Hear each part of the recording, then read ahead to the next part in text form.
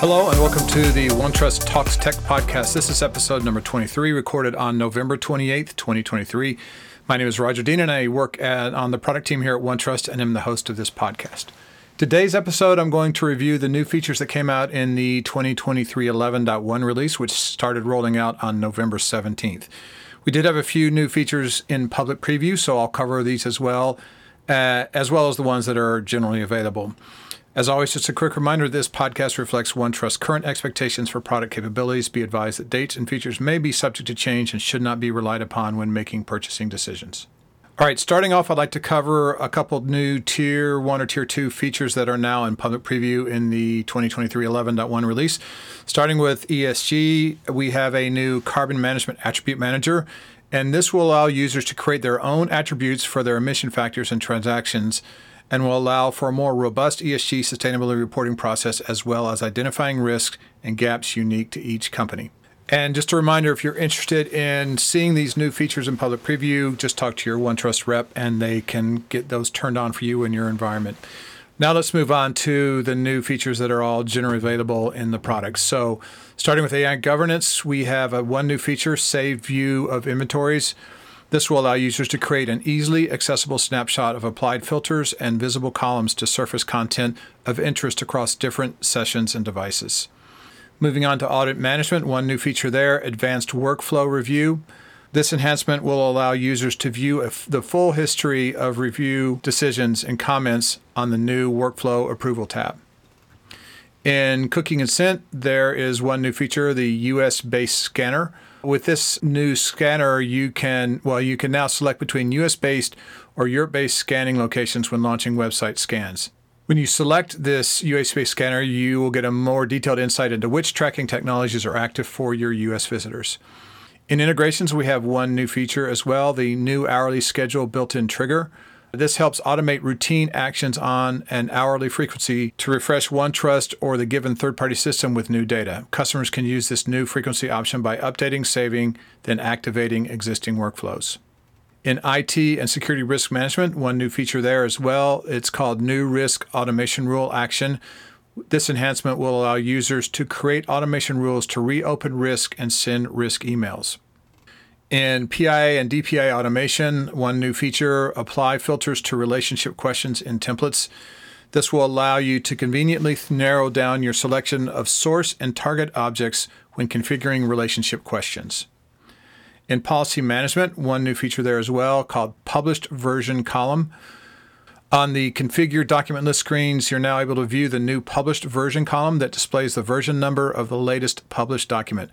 The Attestation List screen now includes a version column that displays the latest published version of the document associated with the attestation. In privacy rights automation, we have a new feature called Apply Filter to the Response Template List. The following columns and their associated values can now be applied as filters: the date added, date modified, last modified by, organization, and source.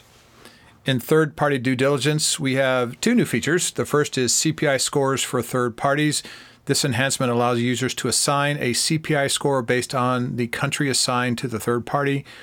The second new feature is third-party due diligence assessments and reports. With this feature, you can now create a PDF report using third-party due diligence data. In third-party risk management, we have a couple new features as well. New show, skip, and logic operators. This enhancement will allow users to select from the following list of operators when configuring show, skip, logic rules to display specific questions based on template responses. You have equal to, not equal to, does not contain, contains all, or contains any. The second new feature in the third-party risk management is assign user groups via workflows. This enhancement allows users to assign a user group created in global settings as the assignee, approver, or recipient in workflow stage rules. Moving on to universal consent and preference management, we have a few new features here. The first is disable OneTrust embedded web forms via CMP. With this enhancement, users are able to easily view and control which embedded web forms are loaded by cookie scripts, simplifying audit process. The second feature is multiple identifiers for data subjects. This will allow you to assign multiple identifiers to a single data subject with ease within the application. With this enhancement, consent admins can add, edit, or remove additional identifiers for a data subject on the data subject detail screen, manage multiple data subject identifiers of the same type on the edit identifiers modal or on the data subject detail screen, search for data subjects by an additional identifier on the data subjects screen to view a data subject's profile and details collected through the primary identifier and any additional identifiers for the given data subject.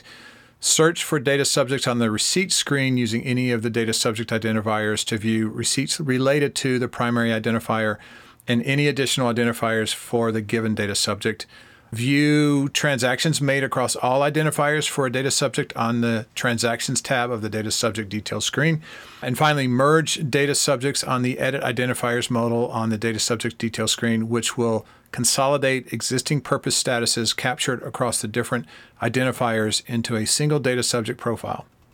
The final new feature in Universal Consent and Preference Management, and actually the final new feature for everything, is enable multiple data subject identifiers on collection points. You can now select multiple data subject identifiers on collection point. This enhancement allows consent admins to include more than one data subject identifier when setting up a collection point, indicate which data subject identifier will be the primary identifier of the data subject, select the email identifier type to which double opt-in emails are sent, consolidate data subject records with additional identifiers regardless of the order in which the data subject identifiers were created, review a consolidated list of transactions and profile history for merged data subject records, allow users with multiple identifiers to sign into a preference center with any identifier by using magic links, and select which email identifier to use when sending consent acknowledgement emails to data subjects. That's going to wrap it up for this week. Kind of a short podcast, but I just needed to get through the 2023 11.1.0 release. Next release is coming out in December, so we'll have an episode following that with all of the new features and also the new public preview features, if there are any in that release.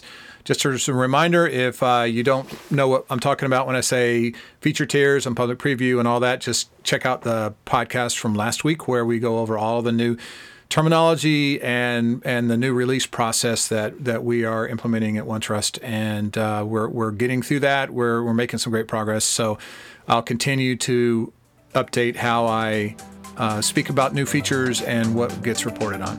Thanks again for listening. As always, just please, if you have any comments, feedbacks, or requests, please email me at podcast@onetrust.com. Thanks again, and we will talk to you next week.